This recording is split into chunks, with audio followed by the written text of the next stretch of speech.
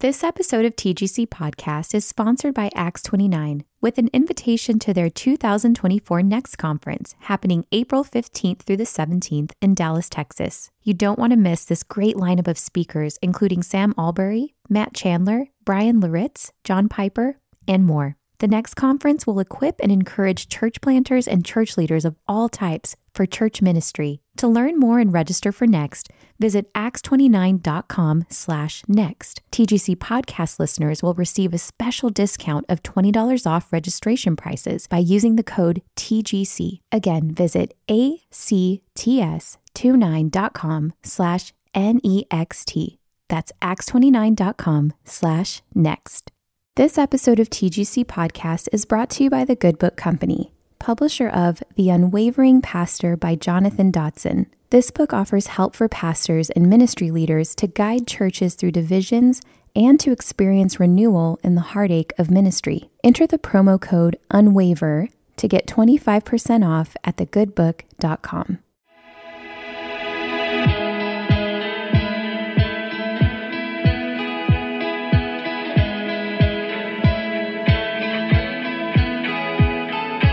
Welcome to the Gospel Coalition Podcast, equipping the next generation of believers, pastors, and church leaders to shape life and ministry around the gospel.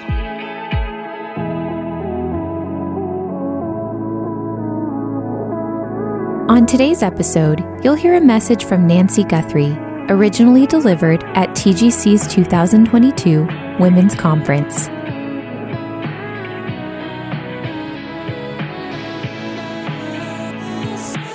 We are here to talk about putting passion and personality into our teaching.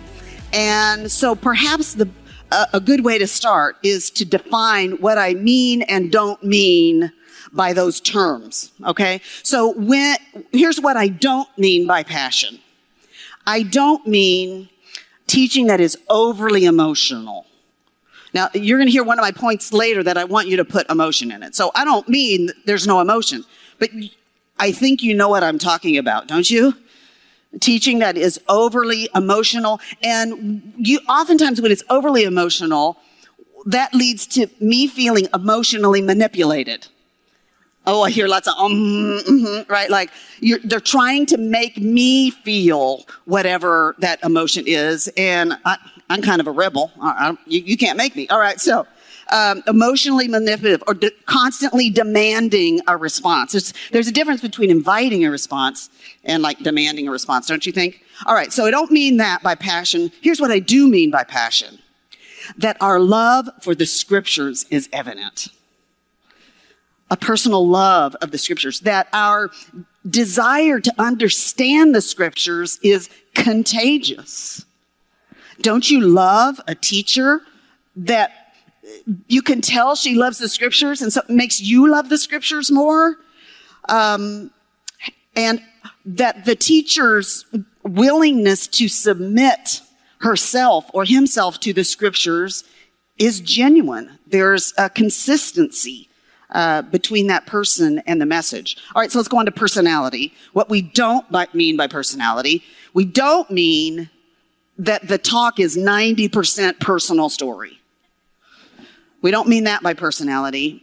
We don't mean that we sense like this teacher is up there doing her own personal counseling work up front, that it's all about her issues, or just a general sense of too much me in the teacher. We don't want our personality to be at the center, but we do want to use our personality to put Christ at the center, put his word at the center. So here's what we do mean by personality, that we do reveal some things about ourselves, but it's with a determined aim. The aim is to develop relationship with our audience so that we'll be heard. And even more than that, so the word will be heard. And revealing some of ourselves, being personal, does that.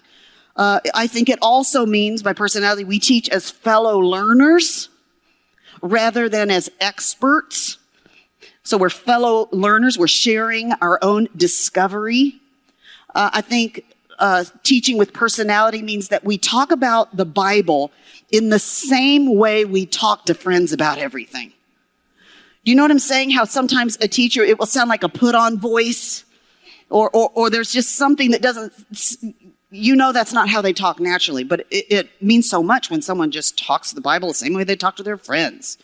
And then finally, that we seek to be listener-friendly rather than teacher-focused.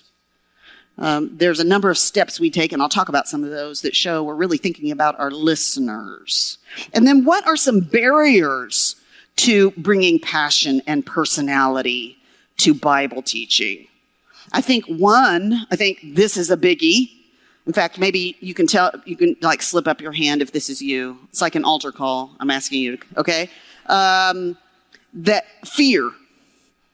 Is that a big fear, putting passion and personality in your teaching? Yeah, what are we afraid of? We're afraid of being, maybe that we'll come across as arrogant. We're afraid of forgetting what we were going to say. What else might we be afraid of? What do you think? Overexposure. Yeah, exposing too much of ourselves. Or exposing our ignorance. Yeah, I've been afraid of that one. All right. Pride might keep us from putting passion and personality. Maybe pride in a sense, there's a certain way we want to present ourselves. And maybe it's always in control, and so we never want to show any emotion. Maybe we're so determined to look good in the process that somehow that saps our presentation of passion over God's word. Because honestly, we're just more passionate about how we come across. I think one of the biggest saps to putting passion and personality in our teaching can be our manuscript. All right. And so we can talk about this more because I teach from a manuscript. Okay. I mean, today what I'm doing, I just have points. But when I do the keynote, I'm going to have a complete manuscript. So it really takes some developed skill to have a manuscript serve your communication and keep you from serving the manuscript and it becoming something that actually becomes a barrier between you teaching with passion and personality. So the rest of the time, I want to spend working my way through 12 tools for bringing passion and personality to our teaching. Do you have room on your sheet for all 12? Hope so. All right. You'll make room. Fabulous. I love that attitude. Okay. Number 1, humor. Humor. And by this, I don't mean simply telling a joke. In fact, that's just kind of lame, isn't it? Like if someone gets up and they tell a joke and you feel like it's totally didn't have anything to do with what they were doing. But I get that because we want to like kind of loosen up the audience. But I'm talking about a little bit more natural, I hope, humor. But even when I say natural humor, it doesn't mean that it's not a skill that you might have to put some effort into developing. It comes more naturally for some people than others to just be humorous, but I do think it's a skill that gets developed. Why do we want to use humor? Well, laughter, I think, actually gets us thinking more deeply. A lot of times we laugh about something. It can get us a little bit more engaged. I think humor creates a shared experience. We're getting in front of an audience, and especially if that audience doesn't know you at all, I mean, humor can just break down some barriers, can't it? Like they just come down really fast because there's something about it. We share a laugh together. And when you are teaching, there are always going to be barriers, and you are probably going to have to make an effort, do some things, determine some things to take some of those barriers down. When I walk into a situation, I'm looking immediately, are there any barriers that I can take down? Like if they've got me speaking up way up somewhere high and I'm so far away from the audience, I'm like, can we move this more closer? Can we move this closer? Right? Because I want to take down barriers. And I think actually humor does that. Humor is bonding. Humor is bonding. Both tears and humor are bonding. There's the sense you get a sense of we're all in this together. I think also sometimes we underestimate how intimidating it is for some people to walk into Bible study. Not everybody has studied the Bible as much as you, and not everybody's exposed to it their whole lives, or not. Some people, come from a background that they learned it in a whole different way. Or some people's just social anxiety, social awkwardness. Maybe they're afraid they're going to ask a question and be exposed for what they don't know. So humor can actually set people at ease when they come in all uptight and intimidated. Now, some of you might think less of me for this, but actually one way I have worked at trying to get better at this is actually study some comedians. I'm not going to tell you who because you would hoot me out of the room, but there's this one comedian girl I watched one time, and she walked out and she started telling a story, and all of a sudden it just felt like the whole room felt like, oh, it's just us girls and I'm talking to you, telling you something that happened. And I was like, wow, I want to be able to do that. And so I can't really do that like her, but I did kind of study how she did that. And so maybe that's something you want to do if humor is a challenge for you. All right, number 2, story. Now, here's the main thing about story. Your story has to serve the main thing rather than be the main thing. Your story has to serve the main thing and not be the main thing. I mean, how many times have you heard someone speak and you can remember the story they told? You don't know what it had to do with anything or what the points were, but the story was good. All right. Now, I love a story like that, but we always, as teachers, we needed to not be the main thing, but serve the main thing. What is the main thing? The main thing is Christ and his word. And so what does that mean for how we decide how to use story? Well, here's how I do it. I have probably written a concise sentence that summarize my main aim or point that I'm going to try to get across in my talk. And so I examine that, I study that, and I say, is there a story I can use to set up this main point or to illustrate this main point? And then I'm probably going to have to practice telling the story. I've gotten myself in trouble a few times because I would put in my notes, tell this story, but I never practiced saying it out loud. And once I got in the middle of it, I realized, oh, too much detail, or sometimes it was like, oh, you shouldn't have been telling this story, right? So practice saying it out loud, and practice telling it in a way that it's going to serve the main thing, that it's going to help press in what your main point is rather than distract from it. A lot of times, a great story, maybe it's relatable nostalgia. Aren't those really good stories when somebody talks about something that happened when they were a kid, when they were in junior high or whatever? And once again, why are those good stories? It's when they create shared experience. And then we all feel like, oh, well, yeah, I get that. And it builds your credibility because you show yourself to be a human person that's had some experiences like all of your listeners. And it adds to their ability to hear you. A final thing about story. Here's what a really good story, okay, is when you can start a talk with a story and then that comes back around at the end. Can you think of some messages that you've heard like that? Like it started at the beginning, but then it came back at the end and resolved in a way that did what? That pressed in the main point in a really powerful way. Yeah, I'd love to tell you one of those of mine, but I got to keep moving on. I'm only on number 3. All right, number 3, drama. drama. People learn not just by receiving information. When we teach, we want people to process what we're saying with their minds, with our points, think it through. But oftentimes, we also want them to feel the way the passage intends for them to make them feel. So how are we going to bring appropriate drama into our teaching? Well, the first way just comes with as you read the passage. It's a crime to read a dramatic passage flatly. Don't do that.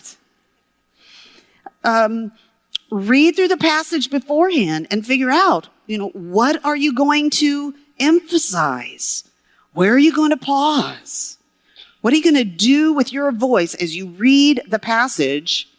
Not to make it overly dramatic, but to honor the drama that's actually already in there. So I was thinking about places where I have done this in my teaching. I was thinking about when I teach on Abraham and Isaac. And to me, it's such a dramatic scene. God has come to Abraham and said, I want you to take your firstborn son on the mountain and basically offer him as a burnt offering. And then it says early the next morning, Abraham, that basically he was preparing the wood for the sacrifice. So you can just kind of read over that because it's a detail.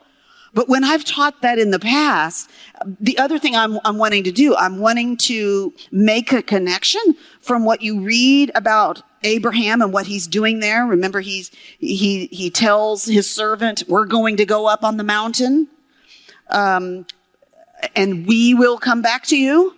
It doesn't tell us there in Genesis 22 why he thinks that. But when we get to Hebrews 11, we find out exactly what his thinking process was. It says, because he believed that God could raise Isaac from the dead. Right? So like when I teach that, I kind of combine that to have some drama. I think, okay, here's Abraham. He's preparing the wood. He's chopping up the wood for the sacrifice. And he's thinking it through. God promised that the promise would come through Isaac. And how can the promise come through Isaac if Isaac is dead? Well, I know the life he brought to the dead parts of my body. I believe he can raise Isaac from the ashes of his body. I want people to feel some drama. Okay? If we teach Jonah, the Jonah story, you get to the middle of the book of Jonah, chapter 2, and you've got this, it calls it the prayer of Jonah, and it's this very poetic that he's sinking down, and he feels the cords wrapping around him and the life is coming out of him. I mean, it would be a crime to do that and not in your own way communicate the desperation of that. Under the water, he can't breathe. He's about to die, right? We want them to feel the drama of that. Maybe it's the drama of an anticipated question. Like when you get to the book of Romans, it's this very orderly argument that Paul is making. But I always feel when I go through the book of Romans that he makes a point and then it feels as if he's anticipating someone's objection or a question that they're going to have. And so let's add that drama to it. I've just put out a book on the book of Revelation called Blessed. And as I was thinking about how do I communicate these 7 letters in Revelation 2 and 3, and so I just put myself in the place of people who received that letter, those original 7 churches. And as I thought about it, I thought, what would it be like? Someone shows up with a letter that John has sent from the Isle of Patmos, but actually you get to that point in the letter and you realize who's been dictating it, who really it's from a letter. It's a letter from Jesus himself. Well, what does he want to say to us? What will he say? How will he affirm us? and you begin, maybe you're in one of those later churches and you're hearing that Jesus is, he gives some affirmations, but then oftentimes there's a but, right? But I have this against you. And you're beginning to think, oh boy, what's he going to say when he gets to us? Right? A little drama. Okay. Number 4, song. To include song. Sometimes just lyrics. I love to listen to Alistair Begg preach. Don't you love his preaching? And one of the things, he is a master to me at just throwing in some song lyrics. And they're always just right. What makes them just right? Well, they press in his main point. And they help me to feel and to think through what he is communicating. So you can quote the lyrics, but I would also say, why not sing it? And some of you are thinking right now, because you haven't heard me sing. I want to tell you this. I think sometimes being a bad singer and just belting out a song is just as, or maybe even more powerful than somebody with a great voice, right? Because it's not about your voice. It's not about your voice when you do that. When you insert a song, it's because, what does it do? It's serving your main point. It's serving to press in the message of your text to those who are listening. That's the reason I like to use song. Like, I am really picky about the song. If there's going to be a song after my talk, I'm really picky about it. And why? Because that is a moment. I've just taken people somewhere, at least I hope so, in my message. And I don't want it to just be a song about just anything. I want the song to press in the point. So, for example, when I teach on David and Goliath, and I have just shown how here in this Old Testament picture, you have a picture of the Christ in his day, the anointed one in his day. He's doing battle with this 9-foot tall representative, in a sense, of evil, who's wearing scale armor. He's like a 9-foot tall serpent. And what does David do? He crushes the head of the serpent. To me, it's a picture of this ongoing battle that goes on throughout the Bible. And I know where I'm going to end with that message is talk about us doing battle with evil even right now, as we wait for the ancient serpent to face final destruction. And so I tell you what, we gotta sing some "A Mighty Fortress Is Our God." And we don't have to necessarily start at the beginning. I want to start with, "And though this world with devils filled should threaten to undo us, we will not fear, for God hath willed his truth to triumph through us. The prince of darkness grim, we tremble not for him." For you get the point, all right? We're going somewhere with it. And you know what? What I always hope is that no matter when anybody then sings that song, they think David and Goliath. All right. And by the way, just a little inside for you guys. I've got a song I'm hoping to do in my plenary tomorrow night, but it's not one I grew up singing, and I keep messing up the tune. So in the last minute, I may back out on that one. But I do want you to listen for how it presses in my main point. That's my big point. All right. Number 5, emotion. I told you before not to be emotionally manipulative, but that doesn't mean that we don't want any emotion. I mean, just think about people. If you listen to what they laugh at and what makes them weep, think about how this affects you as a listener. I mean, I think sometimes as we speak, we think, oh, I don't want to embarrass myself and begin to cry. But when you hear somebody get a little caught, I'm not talking about manipulative. I'm talking about genuine emotion, especially when it comes as they're talking about the most precious things of the gospel, and it moves them. Does it not prick your ear if you haven't been listening to that point? You tune in, you listen. Emotion. But also, make sure you use the emotion and express the emotion of the text. You're teaching Abraham and Sarah. He's 100 years old, and they have a baby. And, she laughed at the idea, and they have a baby named Isaac, whose name means laughter. Well, you better not be teaching that with no joy. You want people to feel the joy of that. Or maybe you're teaching the book of Habakkuk, and you get to that 3rd chapter, and Habakkuk has been told that Babylon is going to sweep in and wipe out his community and probably his own farm and family. And you read that he says, I tremble at the thought, right? But then then it's almost like you follow his process. He's, yet I will rejoice in the God of my salvation.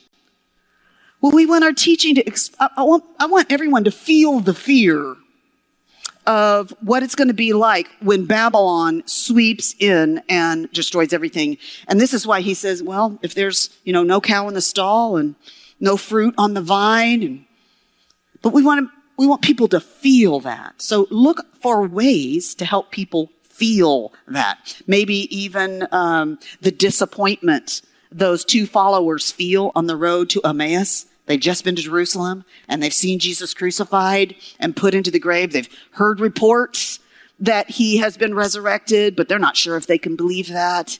But you remember, when Jesus approaches them, we know how they're feeling, the emotion of that moment, because he asks them why they look so downcast.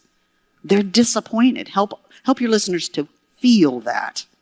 Number 6, confession. Confession. To think about what you're going to fess up to, even as you teach it.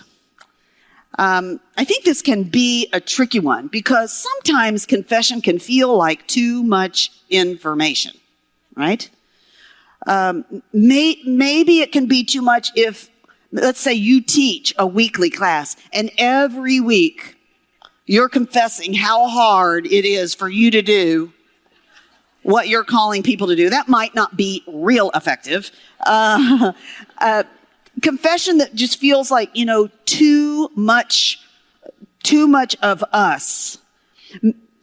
Sometimes I've heard a teacher and I felt like that person's confession was in place of confessing it to God. And that maybe that teacher should have started there. Sometimes it feels more like personal catharsis. Sometimes it feels like faux authenticity. So, but I would also say, maybe something that keeps us from appropriate confession of our own struggles to live up to what we're calling people to can be that we think, if I'm not the living example of what it is I'm calling people to do, then, I shouldn't even be teaching this, and I don't even have the credibility to call people to it. Let me tell you where the credibility is. The credibility is in the text. This is where the weight of the credibility is. Now, by that, I don't mean that you can afford to be a Bible teacher whose life is completely out of alignment with the text. But I would say, don't think that you have to perfectly live out what you're teaching. But I would say there are a number of times when I'm teaching and I really struggle because I just think, can I get up and talk about this? Because I know my own struggle with it. And so something happens for me. That's actually sometimes where I think some of my best applications come out of, because I know how much I'm struggling with it. But maybe some of that struggle needs to happen behind the scenes. But I might also mention it. Like I'm thinking about my book, Even Better Than Eden. Some of you may have done that study. And so the hardest chapter of that one for me was the chapter on Sabbath rest. Because I saw clearly what I think the scriptures teach. My Sundays don't always look like that. And so when I taught, I just said, let me just tell you, this is the hardest one for me. I really struggle with this, but here is what the scriptures teach. And here is what the aim of my life is to come into alignment with. Don't allow humility to keep you from calling your listeners to something. I think one of the greatest weaknesses sometimes of female Bible teachers is that we're a little timid to boldly call our audience to something from our talk. We can just kind of present it all and then stop, rather than boldly call them. What are you going to call them to? Well, it depends on your text. Maybe it's a call to repentance. Maybe it's a call to faith. Maybe it's a call to boldness. Whatever is the tone of your text and the call of your text, boldly call people to it. All right, number 7, voice variation. I think when you talked about a boring teacher, monotone, this is what needs to happen, right? Voice variation. One of my favorite episodes of Help Me Teach the Bible podcast. And if you haven't listened to it, be sure you write this down and listen to it. I bet, honestly, I may have listened to this episode 10 times. Seriously. Between the recording of it, the editing of it, and listening to it since then. It's an interview I did with Julius Kim, who's now the head of TGC. I did an interview with him called Teaching for Attention and Retention. And he's got a book called Preaching the Whole Counsel of God. And I would strongly recommend you get this. And what fascinated me in this book is he had this whole section on brain research and how to apply that to preaching or teaching. And it's really about the limitations of human listeners. I needed to hear some of what he wrote in there, and then in my interview with him. And he's got this one little section in there, why people sleep in church. Okay? And he says it's not because they're sleepy. It's because of this constant buzz that has the same pace and intensity, whether it's high or whether it's low. It's the sameness of it. It's the lack of voice variation. Do you see what I'm saying? Just slightly changing the pace. Slightly changing the tone. Right? These things help our listeners to listen to us. Our listeners have bodies and minds that have limitations. And if we want to serve them well, this is part of what I said earlier, being listener focused and not teacher focused. We have to accommodate their limitations. A lot of them, you teach a Bible study at night? Good grief. They've had a long day. And you see them fighting their eyelids, and it kind of hurts your feelings. But maybe it's not because you're boring. But when I see that, I think immediately, voice variation. And that's going to help them tune in. Or I think, maybe I need to ask a question here. Maybe this is where I need to go into a little story, if I can come up with one real fast, right? Because that's going to feel a little bit different, and it's going to help them engage. We oftentimes need to give listeners a break. Maybe we whisper. Maybe we pause. Because it tunes you in, doesn't it? All right. Like, for example, if some of you been to my biblical theology workshop, okay, then you'll remember, do you remember how I use pause? Remember where I use pause? Because I always do it. It's where I'm talking about the story of the Bible, and I get to the point that the prophets stop prophesying, and there's 400 years of, do you remember, of what? And then what do you experience? Silence. Feels awkward, doesn't it? Did you feel awkward when I did that? Like, did she forget her place? Has she forgotten what she was going to say? No. I want them to feel silence. Okay. Body language. Body language. Body language can be used for good and for not, can it not? Sometimes I'll see teachers just constantly messing with her hair. And I want to say, stop it, okay? So that can be some body language. I can think of a teacher that always tends to, like, rocks back and forth, right? So there can be body things that we can do that can be distracting, but I'm talking about adding passion and personality to your teaching. So I want you to get big, okay? Now, it feels super big up front. You should know that probably for your listeners, what feels like really extreme to you in terms of using your body probably doesn't feel as extreme to them. And maybe it's going to be different on a big stage like this than in a room with 5 people, or maybe not. But I just want you to encourage you to use your body. Maybe you roll your eyes when you talk about something that's ridiculous.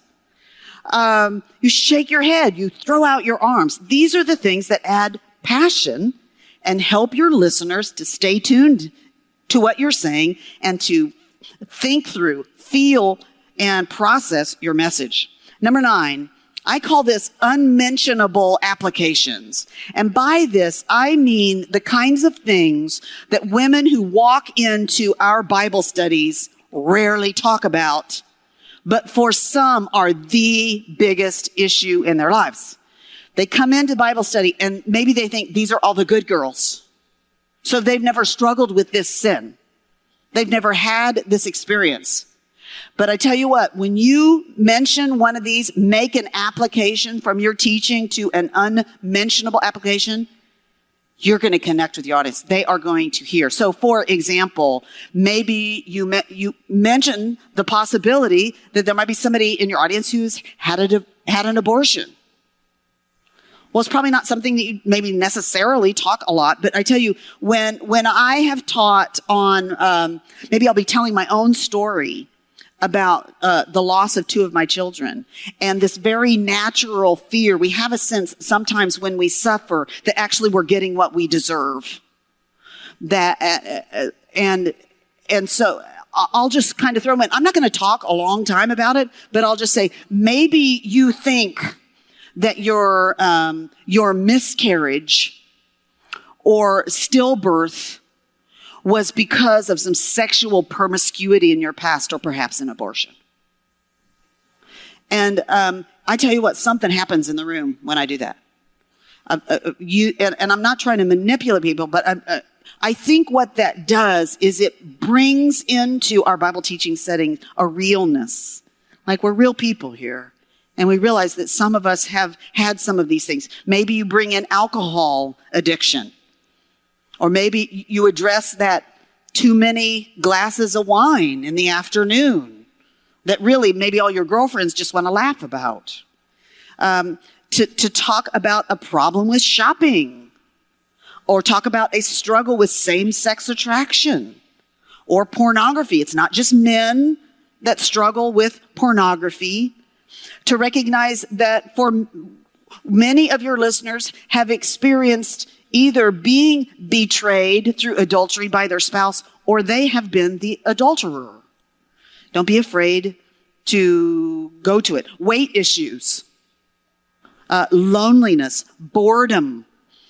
These, I would just call them sometimes applications, but they get people's attention. And they get down to real life, what a lot of people that you're listening to may be struggling with. All right, my last 3, I have stars beside them. Oh, and I've left so little time. All right. Number 10, eye contact. Eye contact. Eye contact. Eye contact. Get out of your notes.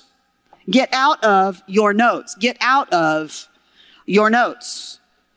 A big challenge for me here's the thing. I love my words. I worked real hard on them. And sometimes I've got a line that I'm just waiting to deliver, right? Because it's the good one. And the thing is, oftentimes I find I want to say it exactly like I wrote it. Okay? But you know what happens? I'm so determined to say it exactly. Here's how I deliver it. Like this. So ineffectively. So part of getting out your notes, figure out where are those really key things where I can't afford to read it like this. I got to be looking at people. I got to know it so I can say it and connect with people when I say it. My very first TGC conference, I gave a couple of talks that were both on video. And I'll never forget, a number of months later, one day I watched both talks. So one of them was kind of like this, where I just had, actually I had like a little piece of paper with 7 points, because it wasn't Bible teaching. It was just, it was a thing I did on grief. And I could talk about it very easily, from memory, and just what came out, right?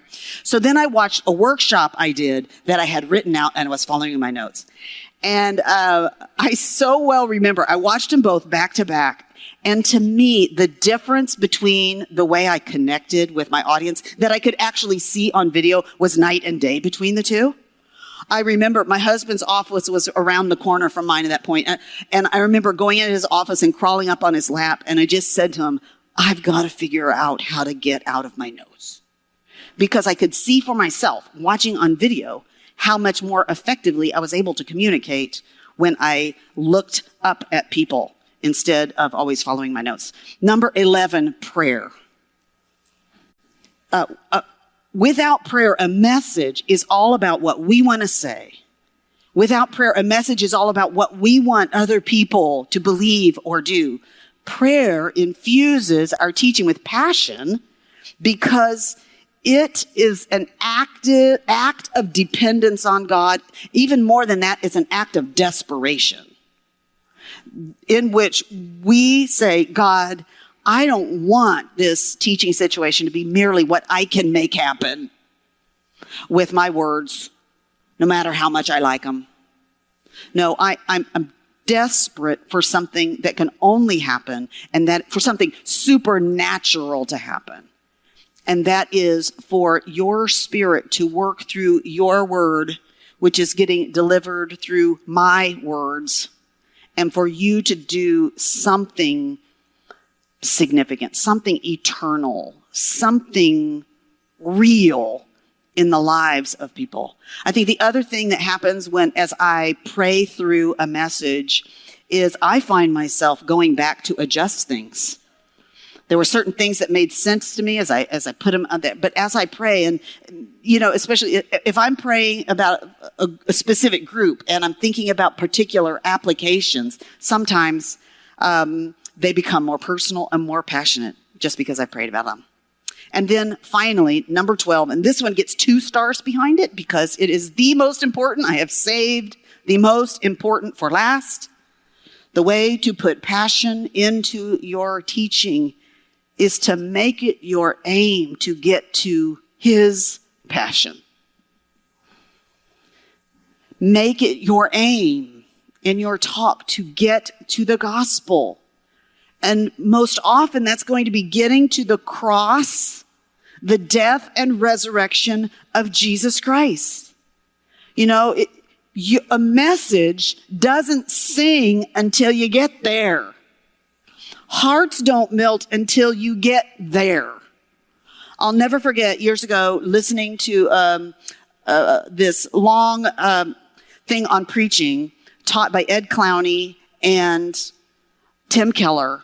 And Tim Keller said something in there that has always stuck with me, and it's become such a huge part of my teaching aims. And that he set out the aim to cause your audience to adore Christ. And that's always now at the heart of when I am preparing to do Bible teaching. I want to cause my audience to adore Christ. Some people may look at that and they're looking for very practical things, for the how-tos or whatever to come out of their teaching. I think there's nothing more practical than that, because all of our obedience flows out of this, doesn't it? To cause your audience to adore Christ. And how does that happen? You and I can't make that happen. But as we declare the person and work of Christ, most particularly in His life, death, resurrection, ascension, and promised return, that causes people to adore Christ. We want to use our own passion to point to his passion. Well, thank you so much. I hope you have enjoyed this. I wish I could come here, all of you teach, and see you exude passion and personality. And thank you for joining us virtually. Thanks so much, ladies. Thanks for listening to today's episode of the Gospel Coalition podcast. Check out more gospel-centered resources at thegospelcoalition.org.